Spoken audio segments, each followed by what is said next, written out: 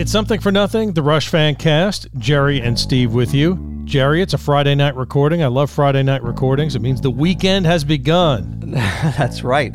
This is where we start getting drunk, right? This is where we start getting drunk. We never get drunk on the weekends. No, that's true. Not at all.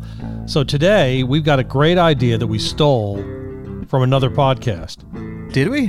Where'd we steal it from? Michael Citro of Michael's Record Collection. Oh, that's right. I was listening to Michael's podcast and I said, oh, this is a good idea. Let's do it. You can find us on Twitter. We are at Rush Fancast. Instagram. Find us at The Rushcast. Email Jerry, therushcast@gmail.com. The bass intro and outro, that's Lex. And Jerry, I'm not going to ask you for an email today because we asked our listeners to email us for this episode. Yes, we asked them to email us questions that they had for us about the podcast, about us, about Rush, opinions, whatever. Topics we haven't covered that maybe we should have covered.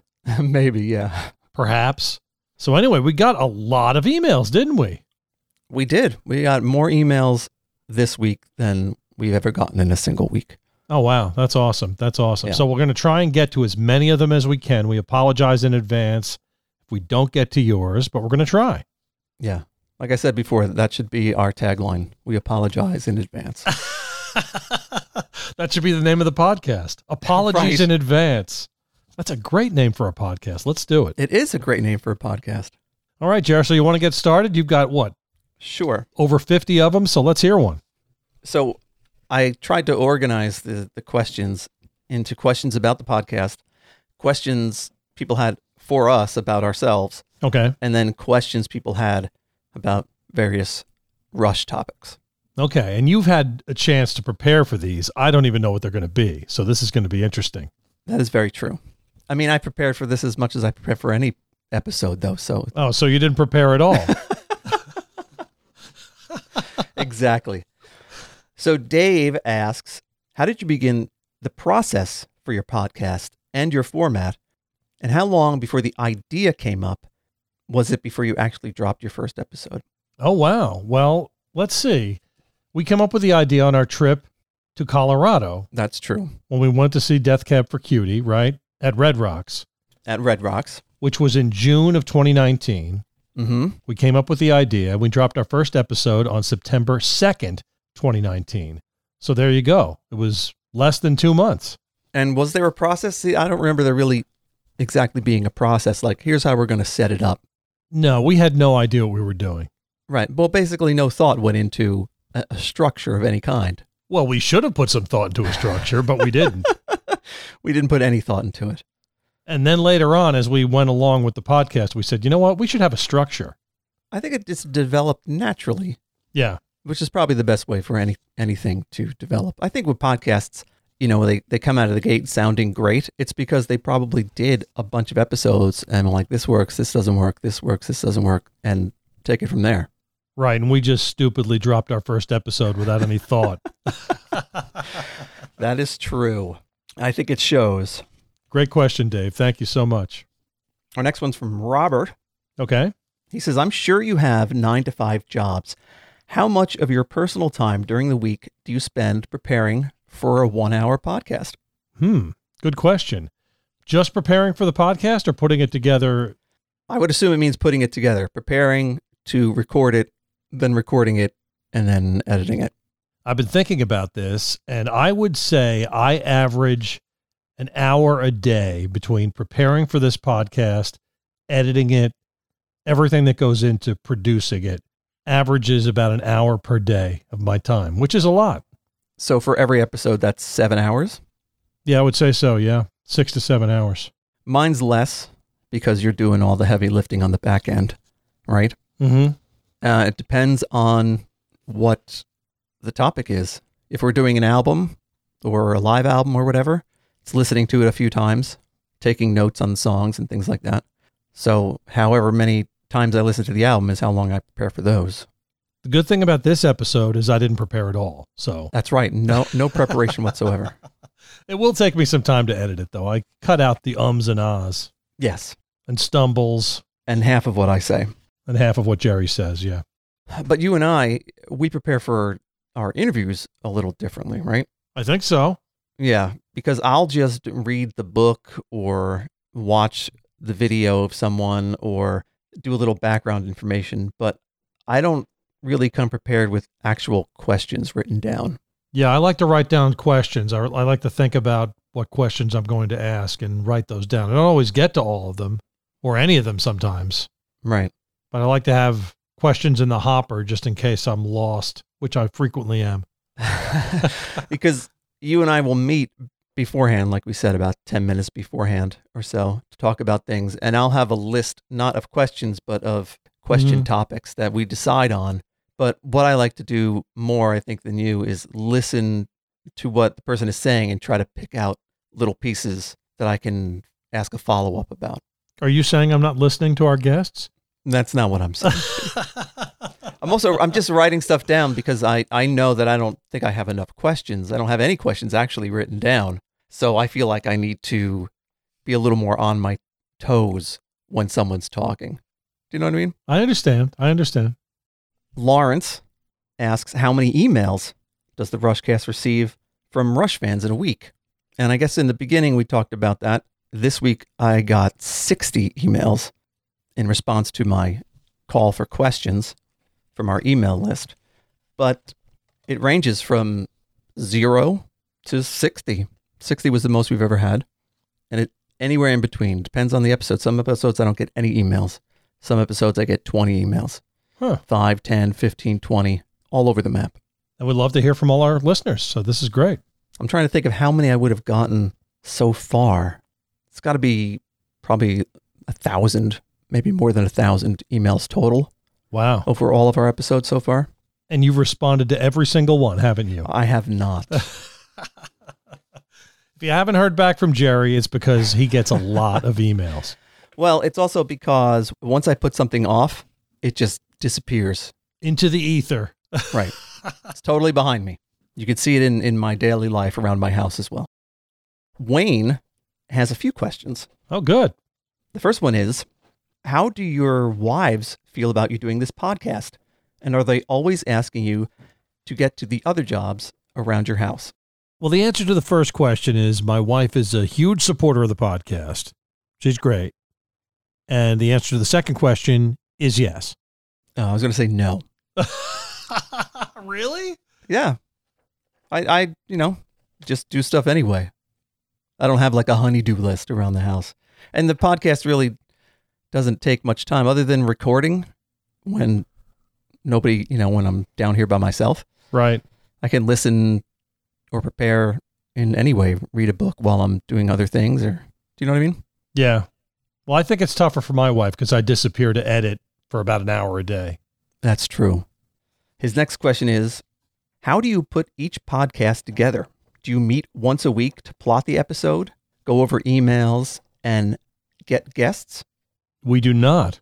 We do not. We meet a few minutes before we're going to actually record an episode to talk about those kinds of things. Yep.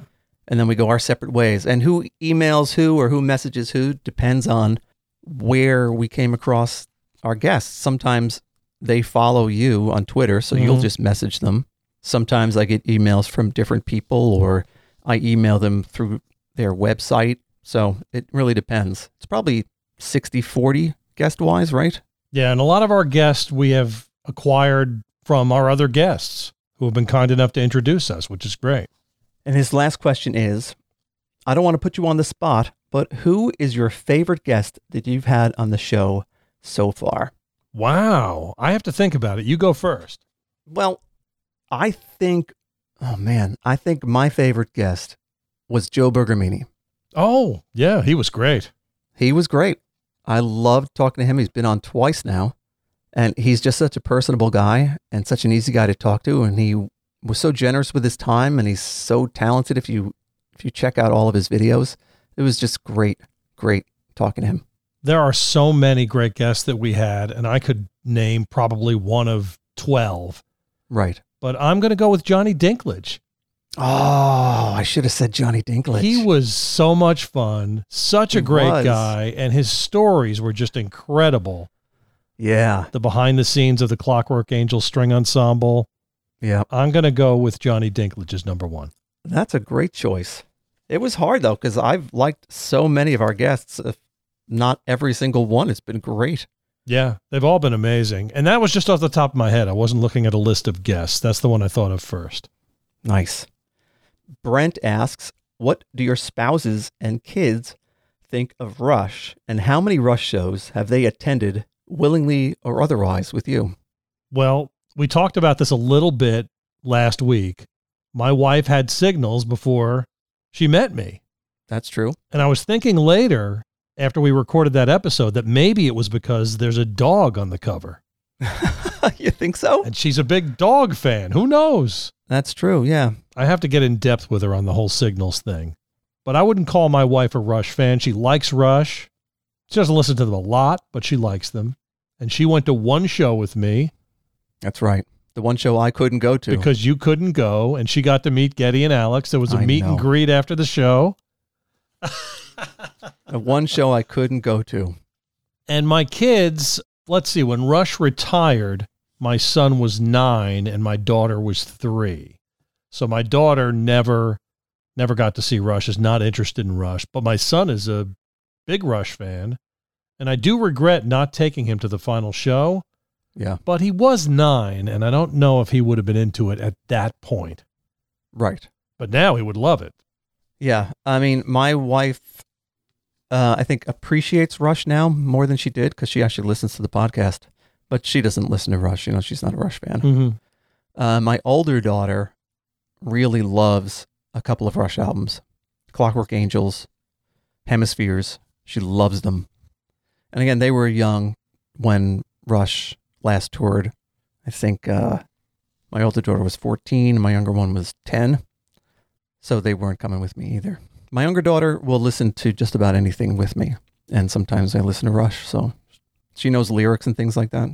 Cool. If she likes lyrics, she's got to like Rush. Yeah.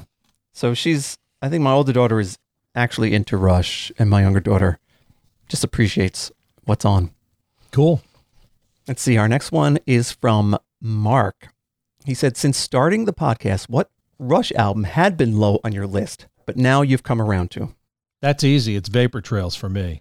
Same with me, Vapor Trails. When we talked about Vapor Trails, it just crystallized in my brain how great this record is. Yeah, definitely one that got away from me at the time. So I'm glad we devoted so much time to it. That was our first, we do 4 episodes on that? We did 3. 3 episodes. And we needed to, really. Yeah. That's the first record we really, really dug deep into. And after that, I think we kind of hit our stride a little bit as a podcast. Yes.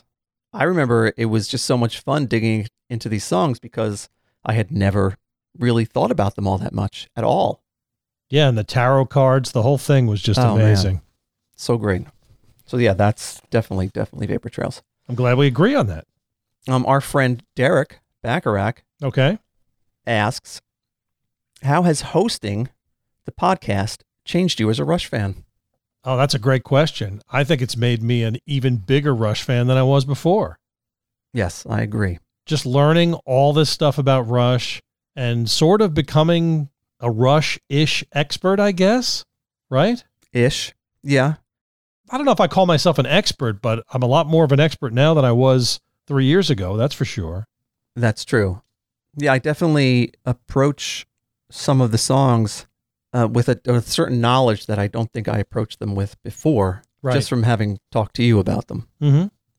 So I guess it's deepened my overall fandom. Oh yeah, I'd say I'm a bigger Rush fan now than I ever was. Jacob asks, what has been your favorite thing you've discovered about Rush whilst doing the podcast? The favorite thing I discovered about Rush? Yeah. I'm going to say it's from the Analog Kid, the Too Many Hands on My Time. The fact that Neil stole that from the Styx song. That's my favorite thing. My favorite nugget. That's awesome. I think mine is just that they have always done so much behind the scenes charity work. I guess I'd never really thought about it before. Yeah, that's great too. I was thinking more of a factoid, but yeah, that's great. Yeah, a little factoid. Mm-hmm. So this is the last question about the podcast per se. Okay. And it comes from Kenneth. And he says, Now that the statute of limitations has passed, what was happening in Steve's mom's car when Jerry drove it to the concert? What was happening in my mom's car?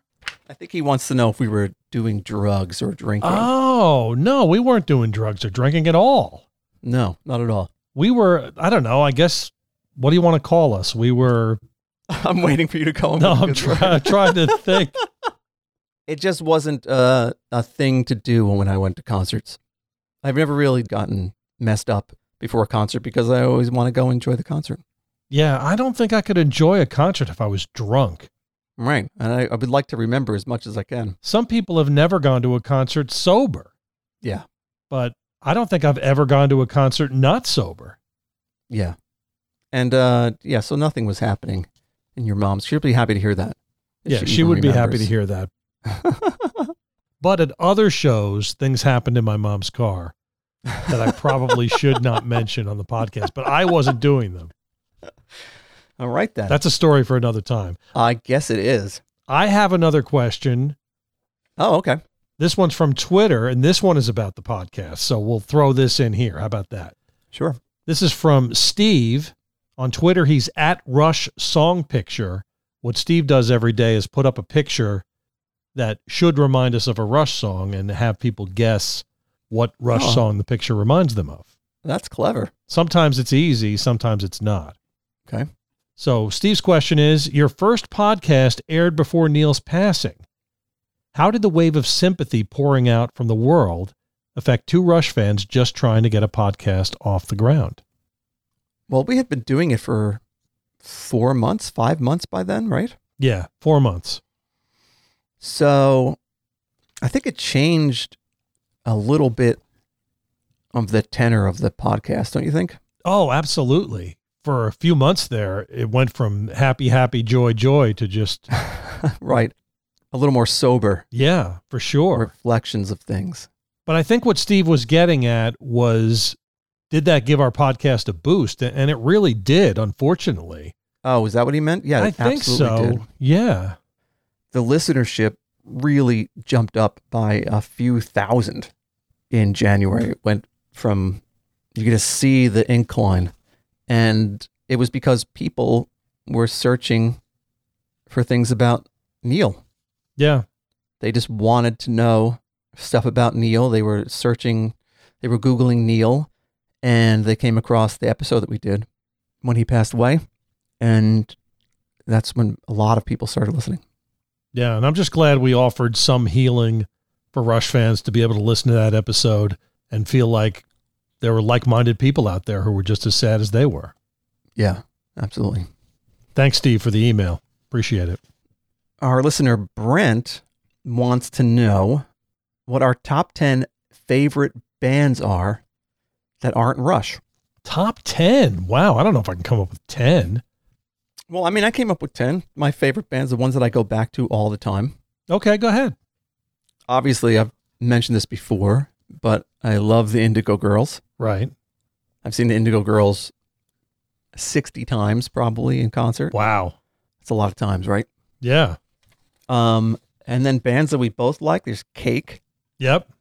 Death Cab for Cutie. Yep. Morphine is one of my favorite bands. I wouldn't put them in my top 10. Oh, I love Morphine. I listen to them all the time. Okay. If anyone doesn't know the band Morphine, I would suggest you take a listen, at least to their one album. It's called Cure for Pain. Okay. It's fantastic. It's amazing. Let's see. We got the Foo Fighters.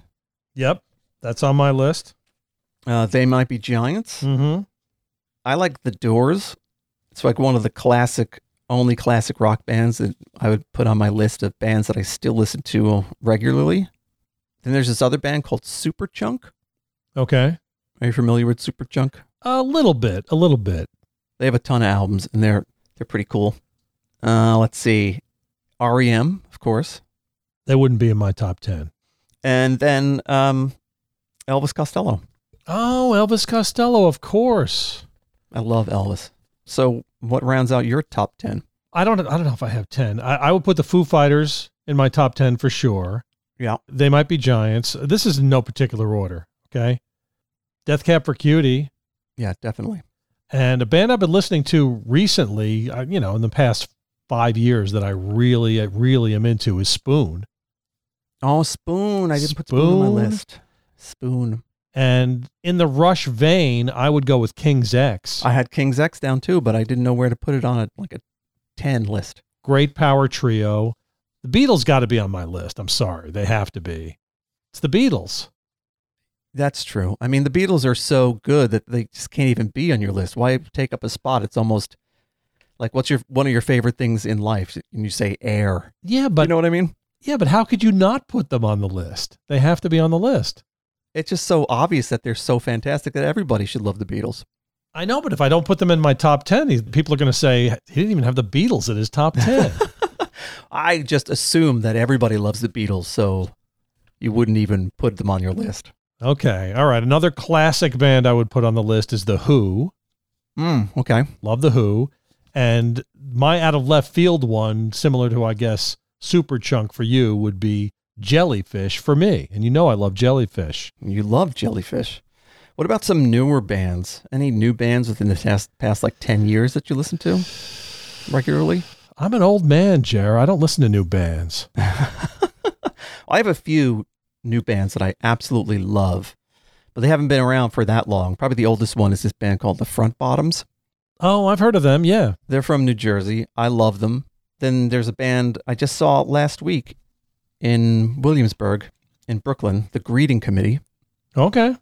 They're relatively new, maybe 5 years. And then a band called Mama. Have you heard of them? Yes, I have. That's very good. And I think I saw them maybe last month, also in Williamsburg. And then a band with one of the worst names ever, Wet Leg. They are so good. The music is so good, but the name is just one of the worst names ever. That is a terrible name. Wet Leg. Maybe it's derived from the fact that they're so good that you can't even go take a piss during the show. It's just going to run down your leg. I hadn't thought of that. That's what I'm going for. They are so good, Steve. They only have one album, but you should really listen to it. Did you have a wet leg when you went to see them? I haven't seen Wet Leg. I saw Mama. Great question, though. Brian asks, what's one musical artist we would absolutely not expect you to enjoy? What's one musical artist the listeners would not expect us to enjoy?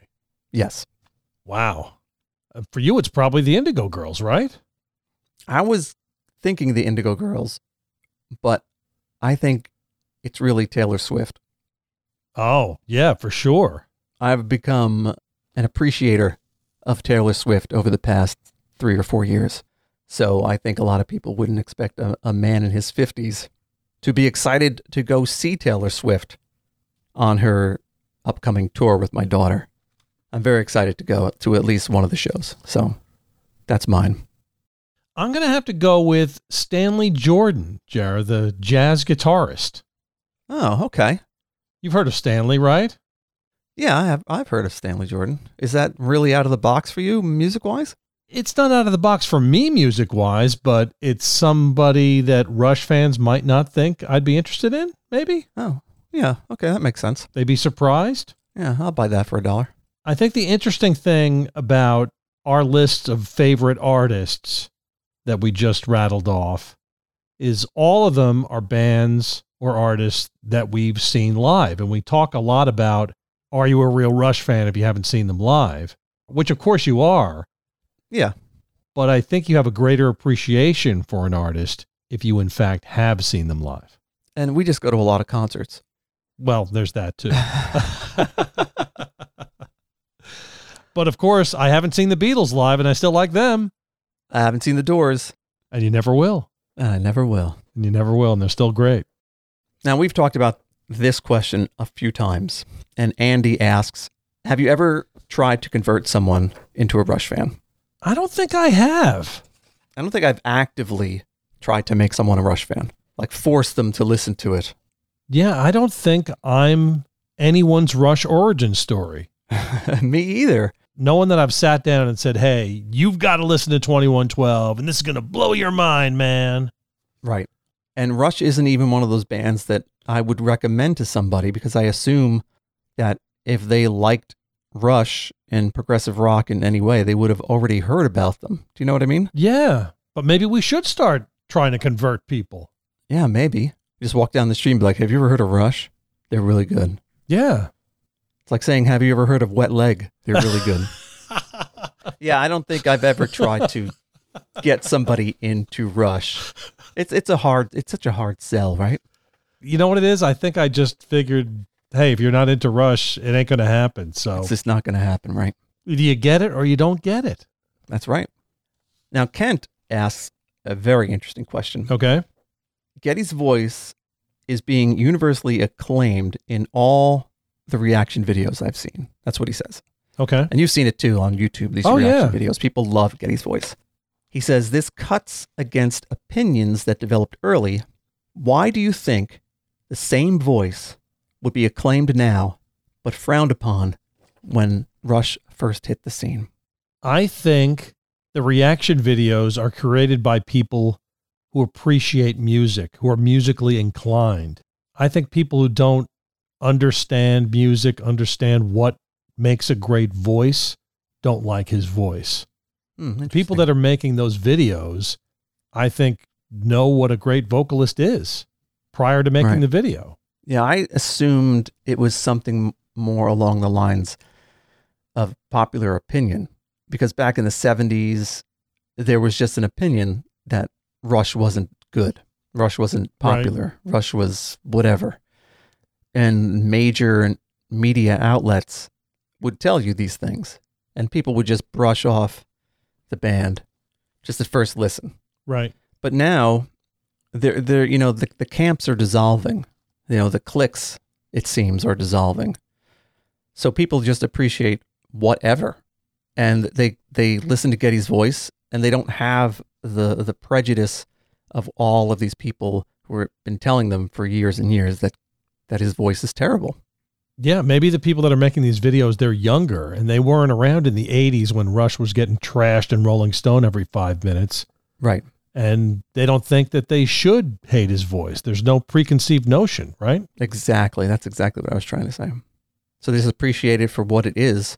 And I think there's so much music that's available today. And so many people like, you know, you can like any genre of music because you're just can be exposed to it all the time.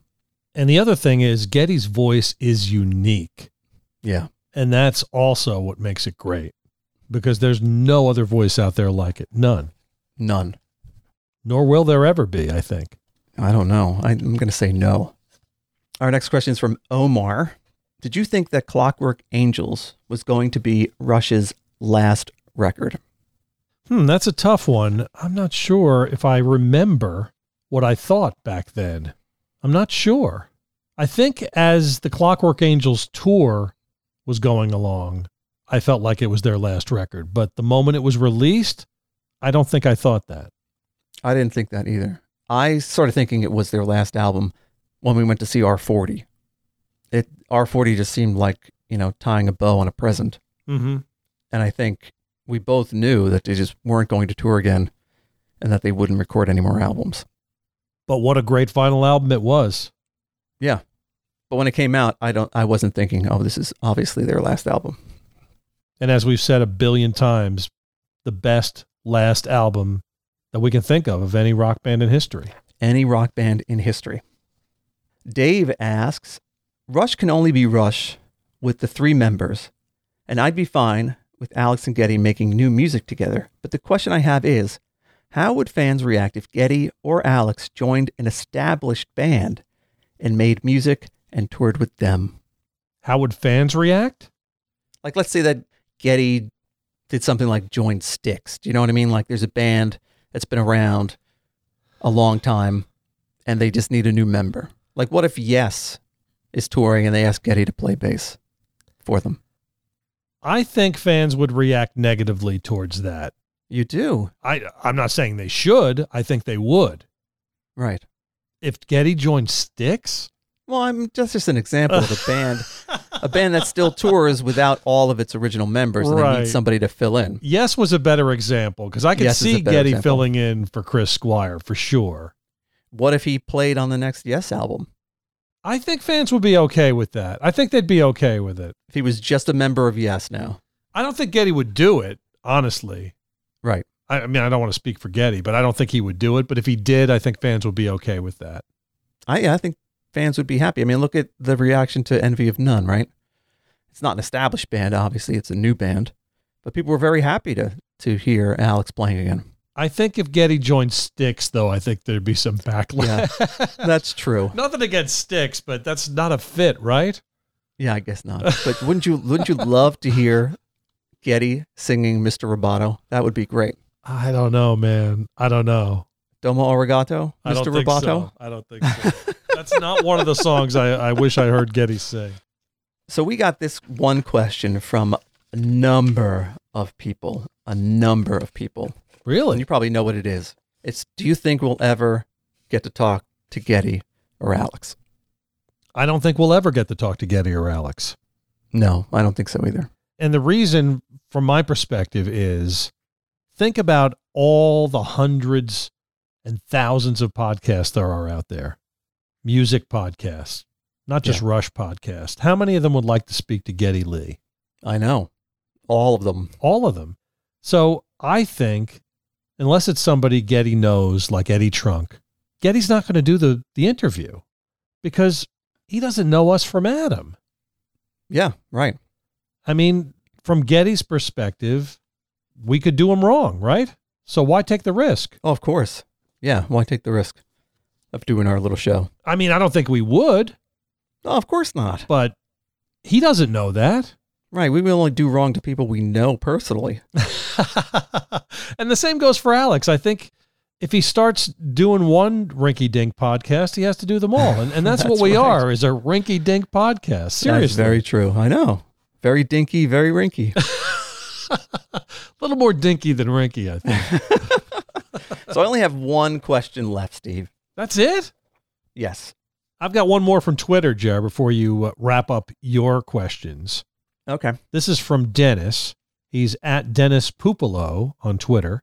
He says, name a deep track or two that is your favorite off its album. So a deep track that also happens to be your favorite song on that particular album. What do you think? Wow. I can go first if you want. Yeah, please go first. I've got three. You ready? Yeah. Number one is Cinderella Man, which is my favorite track on A Farewell to Kings. Interesting. Love that song. Even over Xanadu, I'm sorry.